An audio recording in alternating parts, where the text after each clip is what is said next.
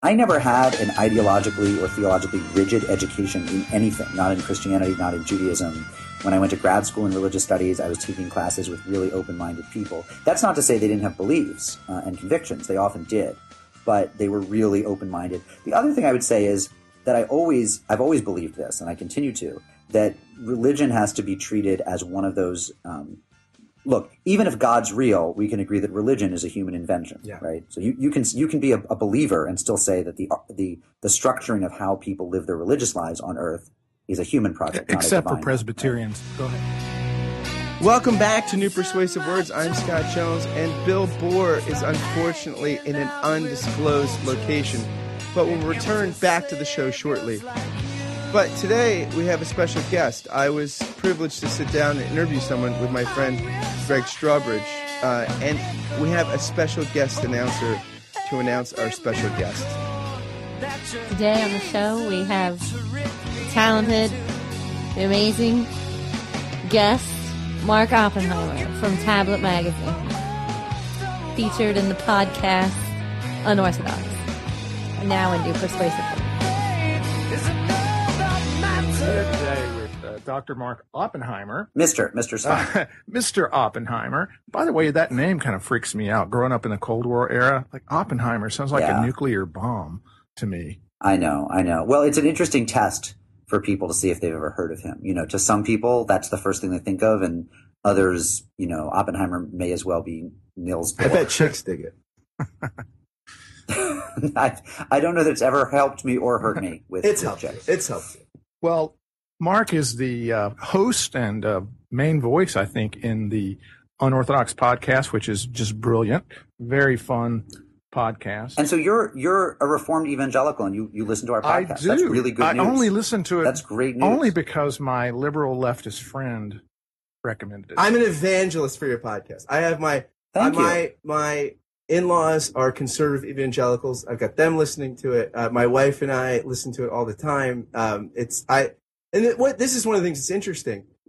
There's like zero religious podcasts probably that actually have a listenership outside of their own adherents.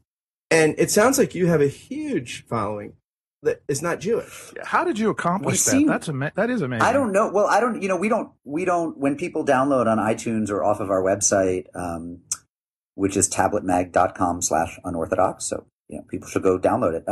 Or they should go to iTunes and search for Unorthodox, and we're the bright orange button. You know, we don't, unlike many podcasts, we don't ask them to fill out a questionnaire about their race, religion, ethnicity, sexual orientation before they click download, the way, like, you know, This American Life does. And so, I'm kidding. And you guys will think anything of liberal NPR listeners, won't you? So it's like when Leo Leibowitz says that the worst thing that could happen to a paranoid is you find someone's really following you. It's true. No, it's true.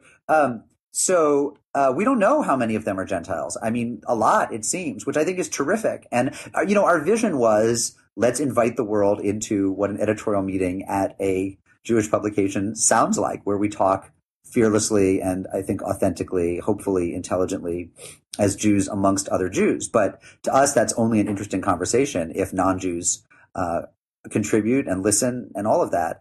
And I think it's worked. I think it's immense fun. I mean, it was my idea that we had to have a Gentile of the week. And initially, Great idea. Some of my colleagues were skeptical. People I worked with, let's just say, were skeptical that was a good idea. I said, no, that will be a great segment. And it's been amazing. I mean, sometimes it's a little weird, you know. Al Mohler and Dan Savage. I mean, how do you do that? I mean, that's pretty amazing. Yeah, that's the greatest thing in the universe. Yeah, I mean, you know, Dan I've written about. I know Dan, so I knew, you know, I hoped he would say yes, and he did. And he's a great and wonderful person, just a kind, immensely kind and generous person. And Al, too, is a very kind and generous person. Pretty different from Dan Savage in a lot of ways. I think Al, in a lot of ways. Like, what if we just tried to list some? Just kidding. In a lot of ways, that's an understatement of the year. It's a pretty big understatement. I think that the Al episode was interesting because, you know, on our show, most of what we say is in the spirit of of humor and joking, often at our own expense. And I don't think that's quite Al's style. I mean, he's a pretty earnest guy. And so I think there was a kind of mismatch of I'm not sure he got on our Jewish wavelength. But you guys did great with that. I felt like... Did we? Was that a good episode? I felt like that was one of my favorites because I felt like on lots of levels, the way you interacted with him was humorous, but also sincere. So, I mean, you were you, and he was himself. And the best part of that was when you asked if there was a door prize in heaven for the Baptist converts the most Jews, and then when Leo is like, it's just like a cardiologist, recommendation. He's like, they're going to be using that in the conversion classes now. Right. It was the utter brilliance of that. It was amazing. And the ET. I mean, I think that Al was a wonderful guest, and I'd love to have him back. I'd love to talk more with him. We got first of all, most of our mail is supportive. Like, we actually, interestingly, we get a lot of supportive letters. I think most mail that most public figures or media personalities get is hostile, and just as most callers to talk radio are angry. And we actually get tons of supportive mail from people congratulating us on good episodes. So that was true of Al Mohler's episode as well.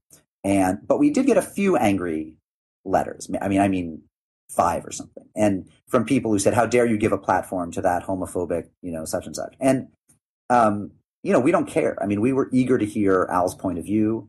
And we, people want to come on our show in a spirit of good faith and openly, mutually generous encounter. We will have anybody. I mean, I really would have a Nazi on my show if he was polite to me and willing to listen to us and we listen to him. And I think that'd be great radio. Yeah. So you're someone. And by the way, I don't mean to yoke. I mean, Al's not. No. That's only to sort of take an extreme example and say I'd have anyone. So Al, who is a generous spirited person and thoughtful and a good listener and very smart, was a complete no-brainer for us, even though I think the three of us disagree with him in numerous ways. Chief among them, we don't think, Jesus was the Messiah. So you, your byline on your website is you're the only living writer to have contributed to both the Christian Century and Playboy, or at least you thought you were. Right. That seems like a very ecumenical identity. And it just, you seem like, I feel like one of the things that plagues our culture is tribalism, like people that only hang out with their tribe. And you seem to have a pretty non-tribal identity. How does one become like a kind of eclectic, broadcaster, writer like Sure. Oppenheimer? What's the formative things? I mean, I should say that I grew up knowing very little about religion, including my own. My parents are fairly secular Jews, and I did not have a Jewish education. I didn't go to Hebrew school. I didn't become a bar mitzvah. So a lot of the Judaism I knew I picked up in self-study and out of my own curiosity, mostly in college and beyond. And then Christianity I picked up from an amazing class in college taught by a professor named Harry Stout, who wrote the great biography of the evangelist George Whitefield, the Puritan era evangelist.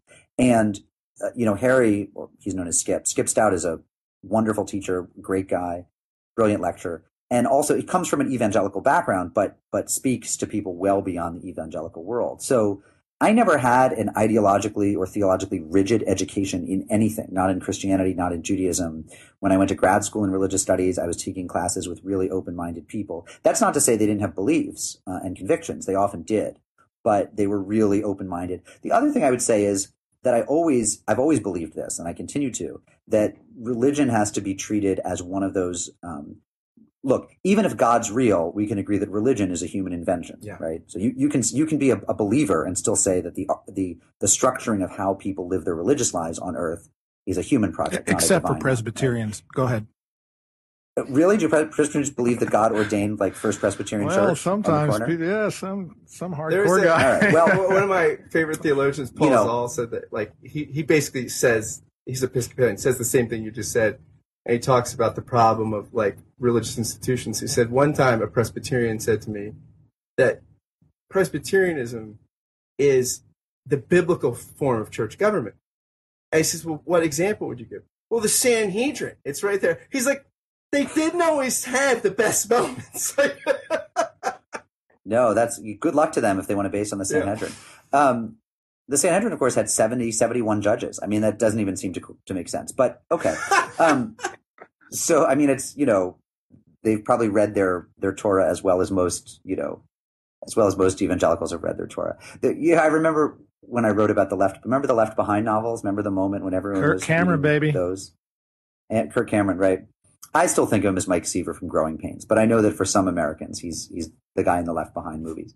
And, I remember reading about or writing about, I can't remember, those books. And somebody I was reading pointed out that in the Left Behind novels, the River Jordan is this like mile wide. It's like the Potomac. It's this massive, majestic, biblical, so to speak, flowing river. And of course, the real River Jordan is this tiny little trickle of a thing. Right. It was as if it made you wonder, has Tim LaHaye ever been to Israel at all? They transposed the Mississippi River. Yeah, I made it through half exactly. one of those books, and I thought, I don't believe in the rapture, but the problem is, if I did, I would want to be left behind. Who wants to go to heaven when you could fight the Antichrist? Like with the tribulation. But you should know this, Mark, because I have a close friend that's worked as a producer with Kirk Cameron. Kirk Cameron no longer believes in that. He no longer believes. Is that right? He's become, if you know what the term postmillennial is, the idea that the kingdom. Yeah, sure. Right. He's postmillennial now. Yeah. Is he still a Christian? He's still a Christian. And he's committed to sort of a different point of view. It's been fascinating. He's been putting out all these movies that address bigger themes. So anyway, back to you. Anyway, so if we can take for granted, Presbyterianism aside, that at least religious structures are a human invention, it seems to me you have to write about and think about the world of religion the way we think about other enduring and grand human creations, the market, governments, sports, things like that. Which means that often they're, overseen or perpetuated by terrible people, sometimes great people, but often terrible people, certainly fallible people. They don't endure forever. They come, they go, they rise, they fall. Some of them last a lot longer. If you look at governments, America is only a few hundred years old, and Rome lasted 500 or 600 years, but and then it declined, and it seemed eternal in its day too. And religions have risen and fallen. So to me, it always made sense to approach the writing about religion and journalistic coverage of the religion world as if you were writing about something that was played out by human actors who often were crazy and self-destructive. And I try to cover the religion beat the way that a sports journalist covers the sports beat, which is to say, I'm a fan, I love it, I encounter many people whom I adore, but if somebody's doping before the Tour de France, you have to write about that too. Yeah. What was your big break for writing? There have been a few. I would say a lot of it flowed from a piece I wrote for Slate in the first year that Slate existed, when it was still printing out its best articles every week, stapling them and mailing them to people because not everyone read stuff on the internet. This was 97 maybe. And I wrote a piece about evangelical sex manuals. I actually wrote about Beverly LaHaye and some other evangelicals who had written books about good sex. Not a terribly interesting topic, but it hadn't been covered so much at the time. This is when you were about the same time you're writing for Playboy? Yeah, I also wrote a piece for Playboy that year about women of the Ivy League, sex in the Ivy League that I lucked into because they needed someone on an Ivy League college campus to write, and I just returned to Yale for graduate school. Did you feel like, okay, my life will never get better than this? Like, or were you like an optimistic guy? Like, okay, it's bigger. I will tell you that when I'm an optimist by nature, so I tend to feel like life gets better every year, and it more or less has, actually, which has been great. Post-millennial. I'm a really... It's true. It's true. Well, and, they're I don't know, do Jews map onto the post-millennial... we don't think the Messiah's arrived even once. So, and when he comes, it'll only be once. And so it's... we do live in a state of sort of heightened expectation that next year could be the really terrific year. Next year in Jerusalem, right? Next year in Jerusalem, exactly. So always keep your chin up. When Playboy cut me a check for $6,000 and I was 22 or 23 years old, that was certainly more money than I'd ever seen. And that, I'm not sure that any check has ever, and there have been very few checks of that amount to this day. But even when I've gotten checks of that amount or a bit more, they've never felt quite as good. My stipend as a doctoral student that year was $13,000, and then Playboy gave me 6 more. So I got to go to the movies, which was, and eat out once in a while. Do you ever just say to your wife, like, hey, just remember, as you're taking out the garbage, I'm the guy that, Playboy hired at 21. That's just the greatest thing ever. My wife and I do have this joke. Her parents are people who are like really intense worriers. You know, they arrive half an hour early for everything. If there's snow on the horizon in the next week, they buy 10 gallons of milk and hunker down. They're really intense worriers.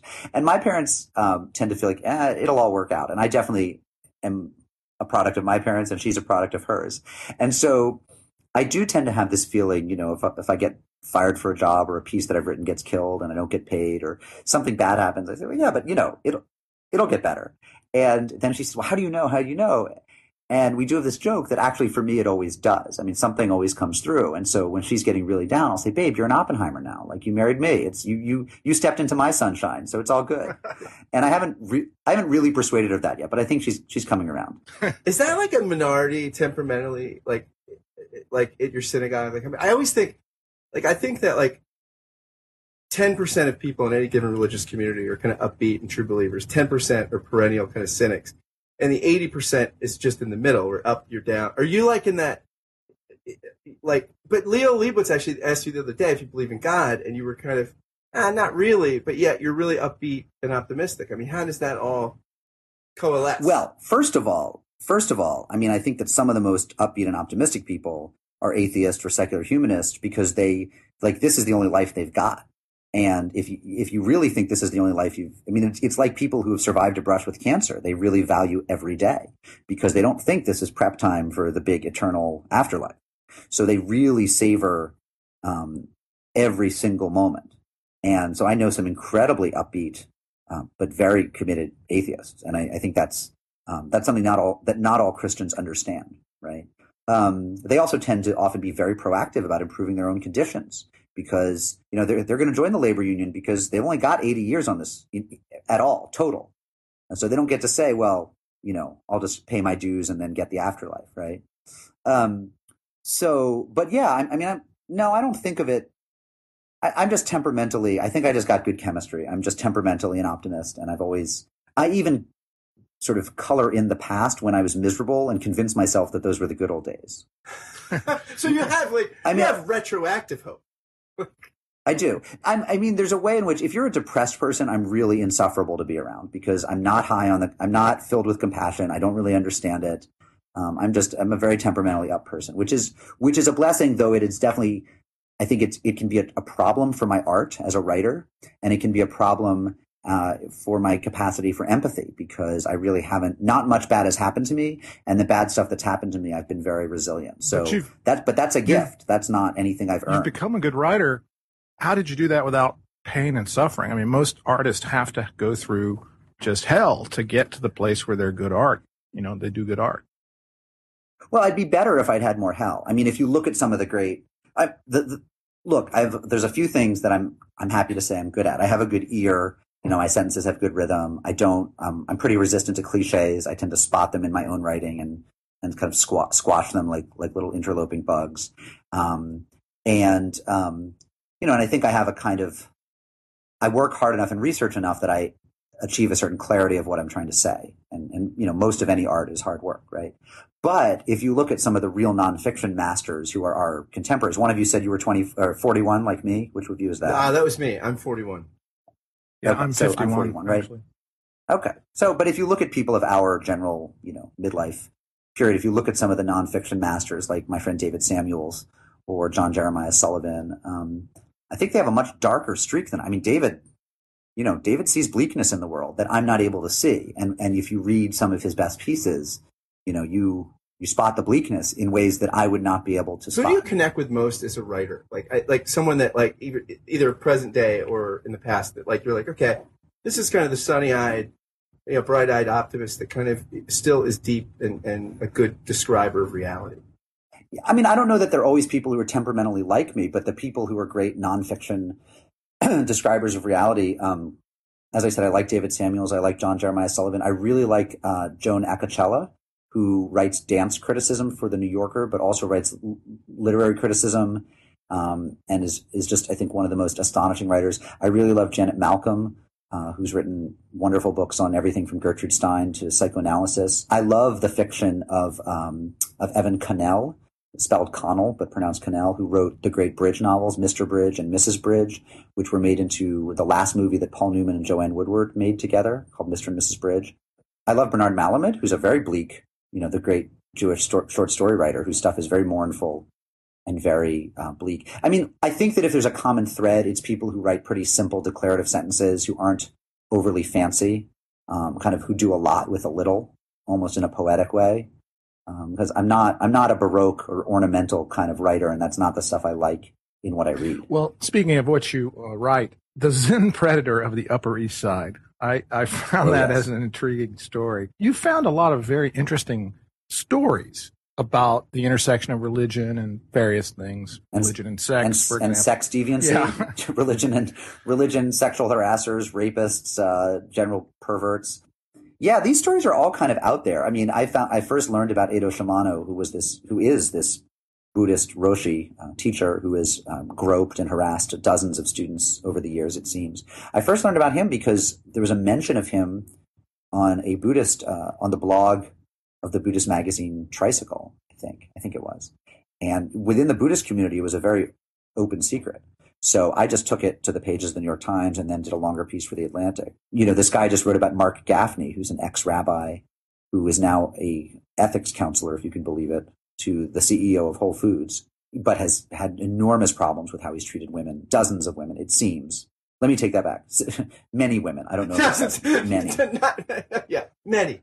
Not conservative many. estimate. I mean, Mark Gaffney has been written about over the years in the Jewish press and the secular press. It was an open secret, and people just forgave him and allowed him to keep on keeping on. And so a lot of time, I'm not the best person at finding totally hidden stories. I'm much better at finding stories that have kind of been written about a little, but that deserved more attention, and then giving them a bigger platform. I was very intrigued by your article about Anthony Flew and the fine-tuning argument. Here's this noted atheist who's been, a very, very well-worn philosophical figure for the 20th century, yet he becomes a theist. Sure. I mean, that was a very painful story because what they did was deeply unchristian, if I may say. I mean, I don't know about any one of them in particular, but it was a community of people who took advantage of someone who was quite elderly and quite declined, and wrote a book, presented a book to him that he hadn't written, and then they had a ghostwriter write it, and then they had another ghostwriter rewrite it, and then they put it out under his name, and it was stuff that he didn't understand. And I flew to England and talked with him, and he had no idea what was in his own book. And then I called Harper, the publisher, and I said, "Are you aware that he has no idea what's in his own book?" And they were in some sort of denial, and it was they shouldn't have done it. It was immoral that they put that book out. It was. It's hard to say whether the people who put out this book and put his name on it saying that he'd become an atheist, or become a believer, knew that he didn't really know what he was saying. Maybe it was wishful thinking on their part. Maybe he nodded enough and said, "Oh, yes, I agree," enough. And they believed it's what they wanted to hear.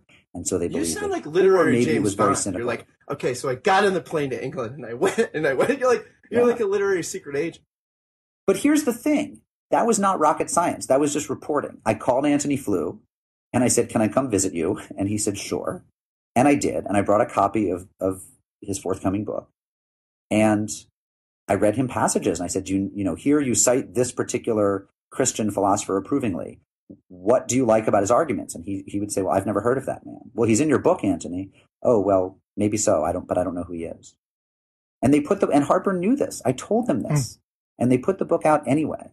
That's bad. And it was, and then they issued a press release, attacking me and saying that Anthony Flew stood by his story. But Anthony Flew, by the way, never showed up in public saying it. He didn't go on book tour, and he didn't take any further interviews. Why? Well, he was growing senile, and he died not so long. I don't remember how long thereafter, but it was, the decline had begun. And the evangelical community has an enormous amount to answer for with that story. There's never been a reckoning where responsible evangelicals have said, "We so badly wanted to say that this atheist had flipped that we told ourselves and the whole world a big lie." It's so interesting because, for that's one of the things that's interesting, right, about Judaism versus most forms of Christianity. Like, evangelicals love a good convert. There's this kind of thing where you don't in Judaism, that's not like, hey, we got Rod Carew. All right, one more for the team. It's like accepted, but it's not like celebrated. Right. I mean, don't get us wrong. We like having Rod Carew, but didn't Rod Carew bat over 400 one year? I think he did. I think he was the last person ever to do it. I'm glad Natalie Portman's husband has joined her as a member of the tribe, reportedly. We like having celebrity converts. We're human. But, and there have been times in history, contrary to myth, when Jews have proselytized. And obviously, the fact that we don't all look the same and don't all look Middle Eastern is a testament to the fact that as the nation traveled, as the people traveled throughout the world over 3 millennia, they intermarried and brought people into the community. So conversion is there's a strong tradition of it in Judaism, but it's not central to the faith. And in fact, theologically speaking, you're only a Jew if your mother is, or Reform Jews would say if your mother or father is. So, I always joke, it's like the Hotel California. You can check out anytime you like, but you can never leave. But you can never leave. Like, you can't be an ex-Jew, and it's pretty hard to become one. This has its strengths, but it also has its tremendous weaknesses, chief among them that we could disappear pretty quickly. I was at a meeting of a scriptural reasoning group, which is, Christians, Jews, and Muslim scholars who dialogue around each other's sacred texts. And in one of those meetings, I forget which scholar it was. It was a Jewish scholar, though, said, we're the only team here that is not supersessionist. Like, you got Christianity coming along and saying, hey, we've got the fuller revelation. Then you got Islam coming on and say, we've got the fuller revelation over both of you. But we didn't come along that way. We were like the original cut of the album. Do you think that shapes, how do you think that, like, non-supersessionist kind of thing, like, we're not improving on the previous cut, shapes, like, the Jewish religious imagination? It's something every Jew knows. If you have any Jewish education, at some point or another, you learn a stronger version than the true one. Jewish kids today tend to hear, we don't believe in converting people, or we've never sought converts, we've never evangelized. And that's not entirely true. And in fact, of course, in biblical times, we slaughtered peoples, if you believe the Old Testament, right? If you believe the Hebrew Bible, we were not averse to a good war against pagans or infidels, right? So there was supersessionism, but it was left in the biblical era. We also tend to believe, generally speaking, that God doesn't act in history anymore. So, or acts, if he does, in deeply mysterious ways. So prayer is a different thing. It's much more about expressing gratitude and sort of wishing for things. But highly specific prayers asking for particular favors to rain down upon you they're not forbidden, and there are places in the service where you might insert them, but they're not a big part of Judaism, because we tend to think that, there was a covenant made and it was made with a certain group of people and their ancestors, and then history is going to unspool. And, that's kind of the way it is. So is that true across all traditions? I mean, say, some extremely observant Orthodox group, would they also say that? Which part of it? The intervention, I guess, something like that. Answer to specific prayer. That's an interesting question. Look, there are Jews who say for every claim you want to make, there's a Jew who will make it, right? We don't have a pope. We don't have a single normative tradition. We have hundreds of them. So, there are certainly Jews who, I'm sure, believe deeply in a kind of intercessionist prayer. But I will say, having spent time in circles range of every kind of observance, from ultra-Orthodox all the way to deeply secular, that, it would be a very un-Jewish thing, for example, to, the only prayers you'll tend to ask for will be for the health of particular people. So there is a moment in the service when, when you say the prayer for, refuah shlema, the prayer for wellness and healing, and you would insert the names of particular people who might be ailing or something. But I think that's more sort of almost symbolic. It's sort of assertive, like these are the people I have in mind when I say it. You would never do what Christians do, where you say, like, let's get 1,000 people together to all pray for this particular event to come pass, or for this person's healing. What's funny about that, when evangelicals do that, is the qualifier just.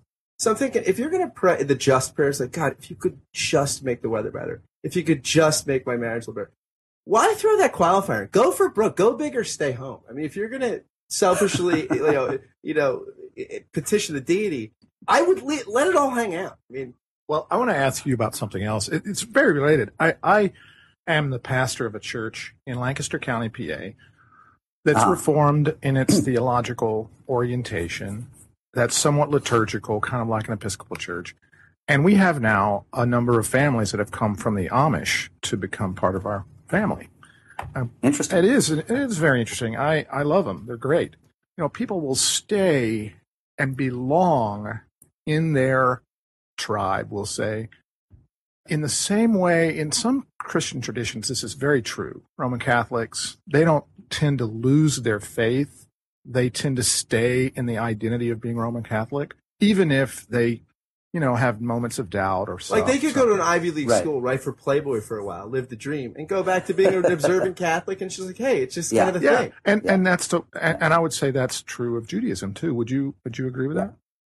I would. Well, there's an obvious similarity here, right? Which is that neither one conditions justification or salvation or whatever it is you're shooting for on persistent belief, right? I mean, Judaism, there are kind of two things going here for you if you're a Jew.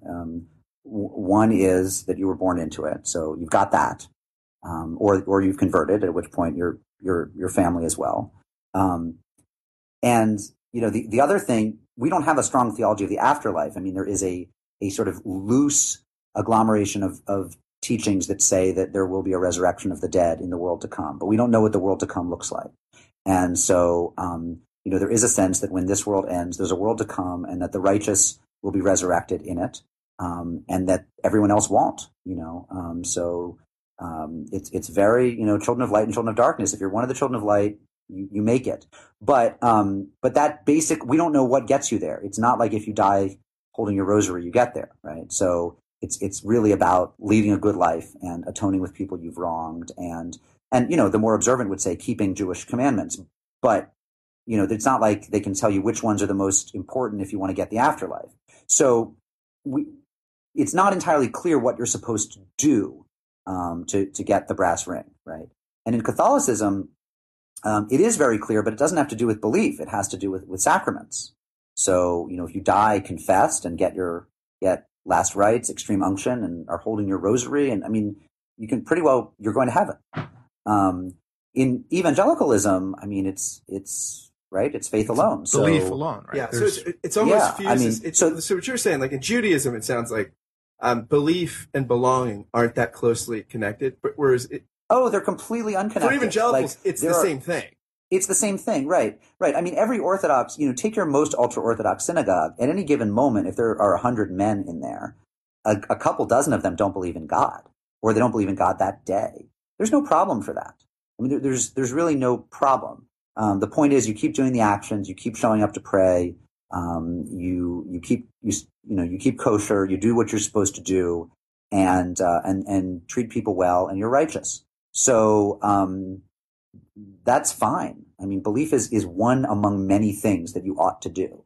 So that means if you pass through long periods of attenuated or non-belief, that's okay. We don't get hung up on that. I mean, there are certainly people who want to bring you back and help restore your belief, but we don't. You're not out of communion or out of fellowship in any way, shape, or form. I don't believe there's anybody who's a God-fearer every day. I talk to evangelicals and say, I never lose my faith. And I think, I just don't believe you. And I think that if you're going to be a born-again Christian for 30 or 40 or 50 or 60 years, there are days when you don't believe, and I think that must be terrifying, because on those days you worry about your salvation. That dynamic doesn't exist in Judaism. Yeah, that's the point we were talking about earlier. Like, anytime you absolutize a religious psychology, I think you're going to alienate a lot of people. Like, an inclusive understanding of religious psychology, I think, is just more humane. Thanks for your time with us. We're just two concluding questions. First. Oh, sure. I got time. First, in your biopic, like, who plays you? I mean, I keep getting told that Daniel Radcliffe, adult Daniel Radcliffe in like movies 6 and 7 of Harry Potter looks like me. I mean, I have people come up to me on the street and tell me that. So it must be true. I've only read the first Harry Potter book, and only once. I've seen one of the movies once. So this is, I used to hope it would be Matthew Broderick, but probably better to have a younger person play me, because he can probably more successfully play me as a young man and an old man. So I hope they signed him up. And Keira Knightley is going to play my wife. And it would be Natalie Portman, I think, for the wife. Yeah. But well, again, no, don't get me wrong. I would love to have Natalie Portman play my wife or any role in my life. But as it that's happens, your I think exception, my wife right? looks... You said that on the Unorthodox. Like that's your... Absolutely. My wife gets Atul Gawande, the New Yorker medical writer, for one night, which tells you what a nerd she is. And I get Natalie Portman. For my wife, it would be Seth Meyers. Which makes me feel bad. And for you? And for you? I haven't thought. I haven't thought about it. It'd be a lot. Yeah. I'll get back. Yeah, it doesn't work. You have to. I feel like it's better if you have one. Otherwise, you're just pure out. Like I'm. So yeah, but my wife looks more like Keira Knightley than she does like Natalie Portman. So on your podcast, you ask the Gentile of the Week. Look, you've got a panel of expert Jews. Yeah. What do you want to know about Jews? Like you had two Protestants, a broadly evangelical, one that's socially conservative, one that's probably more socially liberal. So is there anything you want to ask us? This is your moment. I mean, that's a great question. You know, obviously, as a journalist, I talk to evangelicals often, so I've had a lot of my questions answered. I mean, I suppose what I would ask you is when what I always want to know from evangelicals is like, what do you think of Jews? I like Jews. I mean, my friends that are Jewish are well. This is what's interesting. Like, how do you think what do you think? I mean, I don't really know how people. I have no idea what it would be like to be anything else, and I have no idea how I would like if I were like some sort of Episcopalian. Would I look at Jews and think of them the way that I think of the Amish as just this other? Or like I don't know how I'd perceive them, and I'm curious. Like how other are we? It's interesting. When my wife and I, when we listen to your podcast, there are times like, maybe we could be Jews. I mean, it's like there are times I think like, and I'm one of those people that's like sunny-eyed disposition, kind of like yourself, with a dark inner soul. But generally, and faith. I wasn't raised in the church. I kind of had an evangelical led me to Christ, and Nietzsche is one that. It's my favorite philosopher because he's the one that gets me to see the world differently. And my wife and I feel that way when we listen to your podcast. Like the way you describe the world through Jewish eyes is incredibly compelling. I think there's a reason why people don't worship Zeus and Odin anymore, and yet people are still Buddhists and Christians. It's because Judaism, its capacity to reinvent itself like any great tradition and make sense of the complex world we live in. So I look at it. I think. Well, I used to worship Odin before I became a Christian. So I'm not sure what you're talking about. He still has a hammer. Mark, like Thor. I have a different situation. I grew up in northern Mississippi, if there is a northern part of Mississippi, and I knew no Jews. I mean, I literally had no contact. I learned anything about Judaism just from in my adult life from reading. The Torah from, this sort of things. I had just no personal contact at all. I really don't. In fact, a few years ago, we have a sister church in Brooklyn, and the pastor there, Ron Weinbaum, was an Orthodox Jew, bar mitzvahed, and became a Christian at some point later in his life. And we went to this very Orthodox area of Brooklyn, and we stayed with a family. It was great. We had a great time with them. But we're driving down the road, and he's like, the Orthodox Jewish women are wearing wigs. And so I have three daughters, and so they're like, is that a wig? Is that a wig? Is that a wig? So I've just been sort of unable to have personal contact, for most of my life with anyone that's Jewish, which I feel like is a loss. It's a loss, but that's my background. So, and you don't live in an area where you come into contact with a lot of Jews Lancaster now. County, not big. Yeah. But I did study. I studied Hebrew with a Reform rabbi down in Fort Myers, Florida, and I really, really enjoyed that. I really enjoyed getting to know him and just understanding a bit more. But I didn't have any contact except pretty much for that. That was about the only contact. The funny thing about that was when I called him, there was a Messianic Jewish congregation across from my house that were meeting in a Baptist church. I thought I was contacting that rabbi. And I'm talking to him on the phone for a few minutes trying to set up a meeting. And by the end of it, I realized, I'm actually not talking to. Right. Oops. And I kept saying, now, Pastor, are you so-and-so? And he's like, Rabbi. And I'm like, and your church? Synagogue. And then I realized, oh no, and when he told me the address, I'm like, I'm going to a Reform rabbi. That I thought, you got the real, I got the real thing. You got the real thing. You got the real thing. It was hilarious, but I had a great relationship with him. I really enjoyed it. Yeah. Hey, wait, I have a question, but it's for, now, Greg is the more socially conservative view, correct? Right? Yeah. Okay. So I actually do have a question. So I will tell you, I'll just posit this. You can tell me if I'm wrong, but I think I'm right about this. That anyone who came to read the New Testament kind of not knowing much, if what they did, and let's say they didn't, now it's a little tricky if they get to Paul's letters and stuff, but certainly if they're reading Jesus, he really is a red letter Christian. I mean, he really is all about giving your money away. And, I mean, this is stuff I've read a lot, right? It's my job. I mean, he really seems like a bit of a socialist. Now, I don't mean that would necessarily map onto today's Bernie Sanders campaign, right? Like I'm not that naive. But I would think that anyone who is just marinating in the New Testament all the time really would think like, yeah, if we could, if there are countries that have kind of solved homelessness with high taxes, Jesus would be into that. And it is mystifying to me. I'm not saying that you couldn't argue it the other way, but it is mystifying to me that there isn't a strong 30, 40, 50% of conservative evangelicals, of real scripture-based Christians, let's say, who are just like obvious. I mean, why is that not so? It's so intuitive. I have no dog in this hunt, right? Like I'm just telling you, if you just come to it without the ecclesial sort of aftermath, you would say like, Jesus wasn't interested in keeping your own money and preserving your own money, right? He was telling people to give everything away. It was of no interest to him.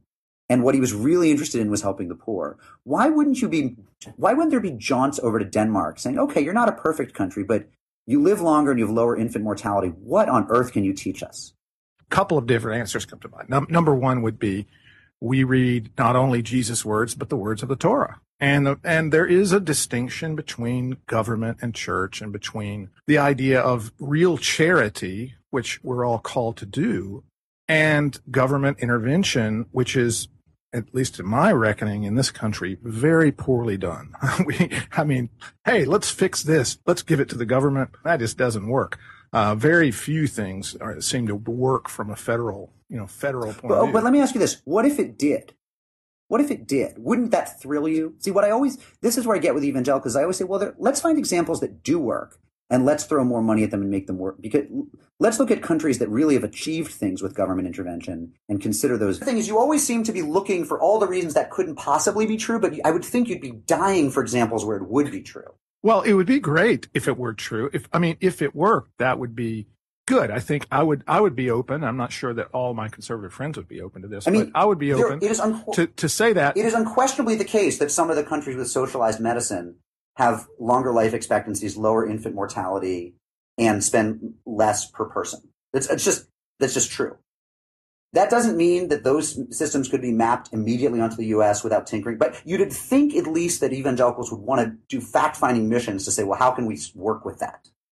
Yeah, I think it has to do, from a reformational kind of point of view. We think about, like Calvin, for example, would be a theologian that I would like a lot of his ideas. He would say, we need a godly commonwealth. The idea that you need a separation of powers, if you will. You need a separation of the church from the state. That would be an idea that I'd go with. I think for many Protestant evangelicals, it's that background of having that separation that's really a key idea, because there's so much corruption, and it's the whole power corrupts and absolute power corrupts absolutely problem of just having a deep suspicion of whether especially federal government or governments in general. Well, why especially federal? Why especially? Well, federal? Again, I'm a person that grew up in the South. My reading of history is that there was something good about having a group of states that had their own laws. There could be a state church, for example, even. There was a state church before the Civil War, for example.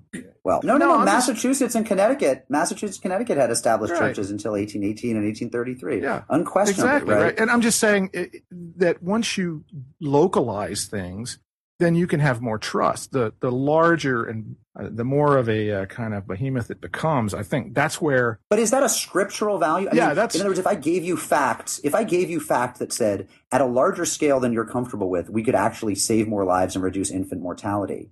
Is there a scriptural problem with you saying, great, tell me those facts, I want to know? Yes, no, I don't think so. I don't think. I've already admitted. I said, hey, look, if you can make it happen, make it happen. That'll be great. So, aren't you aware that there are countries making it happen? I am. I mean, do you feel like every one of the countries that the people on the left say has achieved better, say, medicine or solved their homelessness problem better through federal intervention? Are they all wrong about every single one of those cases? Just as a matter of, you've investigated them and you found that they're all wrong. And if you have 1,000 Southern Baptists training to convert Jews, couldn't we take 50 of them, just 50 off the top, and send them over to Western Europe to do a little fact finding, like Mark's saying? Like, well, yeah, Mark, I'm ignorant of this. Of that information, like I haven't studied that. I haven't done the research, but I'll certainly take your point and try to figure that. But see, here's the thing: is like almost every conservative evangelical I know is ignorant of that point, right? Like every Canadian I know, even conservatives, even people who are Tories in Canada, they say, well, of course Canada has better healthcare. I mean, there are problems with it, but of course you want a single-payer nationalized system because then you're not afraid you're going to go broke every time you break an arm, right? I mean, they take it for granted, right? And yet none of their conservative evangelical friends down here say, let's go to Toronto and find out. They will go to Uganda to try to convert someone, but they're utterly uninterested in. So it really strikes me that essentially, I mean, I'll be perfectly blunt here. You've become Republicans, not Christians. If you were proceeding, not you, not women, not all, right? I'm talking about a subset that we could probably delineate in ways that we understand, right? But if it would really proceeded from Christianity and just didn't have anything to do with contemporary conservative politics, you'd be doing all sorts of other things to figure out how do we save more lives, how do we reduce poverty. There would be a tremendous interest in international solutions. And I think what's happened is the fear that those other countries are somehow anti-Christian, because we know that in many ways they're more atheistic countries, they're more socialist, et cetera, has made you willing to sacrifice the lives you could be saving by adopting their policies. Because you'd rather let babies die than look more like Sweden. Well, you're being circumspect. Could you be a little more blunt? Like, just speak with some more candor. All right, you're going after me. Oh, it's okay. All right. Well, in the first place, I don't think that. I think the trouble has been from a conservative mindset, and I'm a pretty much apolitical guy in most ways. But from a conservative mindset, as am I, by the way. I'm just playing with you. But I think the trouble is when you hand something over to a big government, does it get done well or not? And I think about the example of like the Bureau of Indian Affairs. So I don't know. This is back in the 70s. Somebody did an analysis where they said, well, how much does it cost to run the Bureau of Indian Affairs? Well, it costs, we'll say, $10 million a year. Well, if you just cut that money up and send everybody a check, every American indigenous, Indian would get whatever, $100,000 a piece.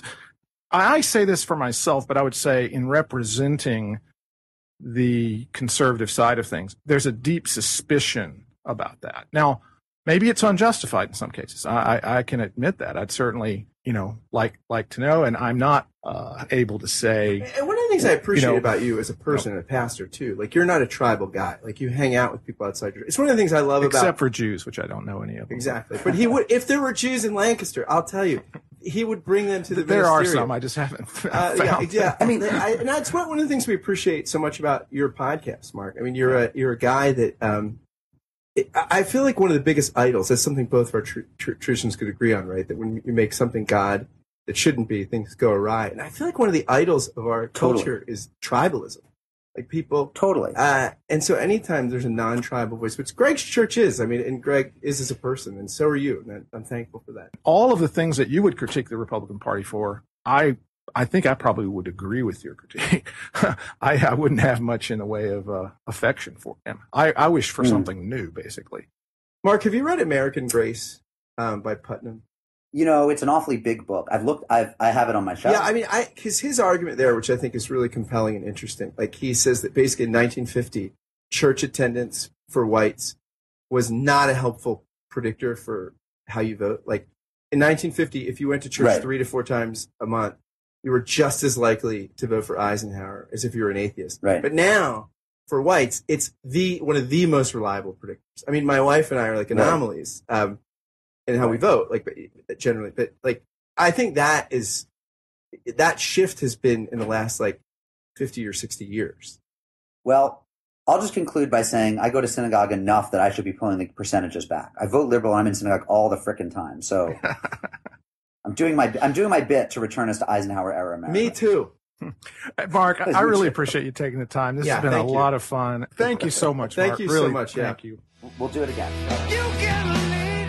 Thanks again for listening to this special edition of the Mocking Cast. If you like what you heard, please drop by iTunes and give us a rating and a review. And as usual, you can find all of our content on our website, mbird.com. And don't forget to check out Mark Oppenheimer's podcast, Unorthodox, which you can find in iTunes or at tabletmag.com. Thanks again.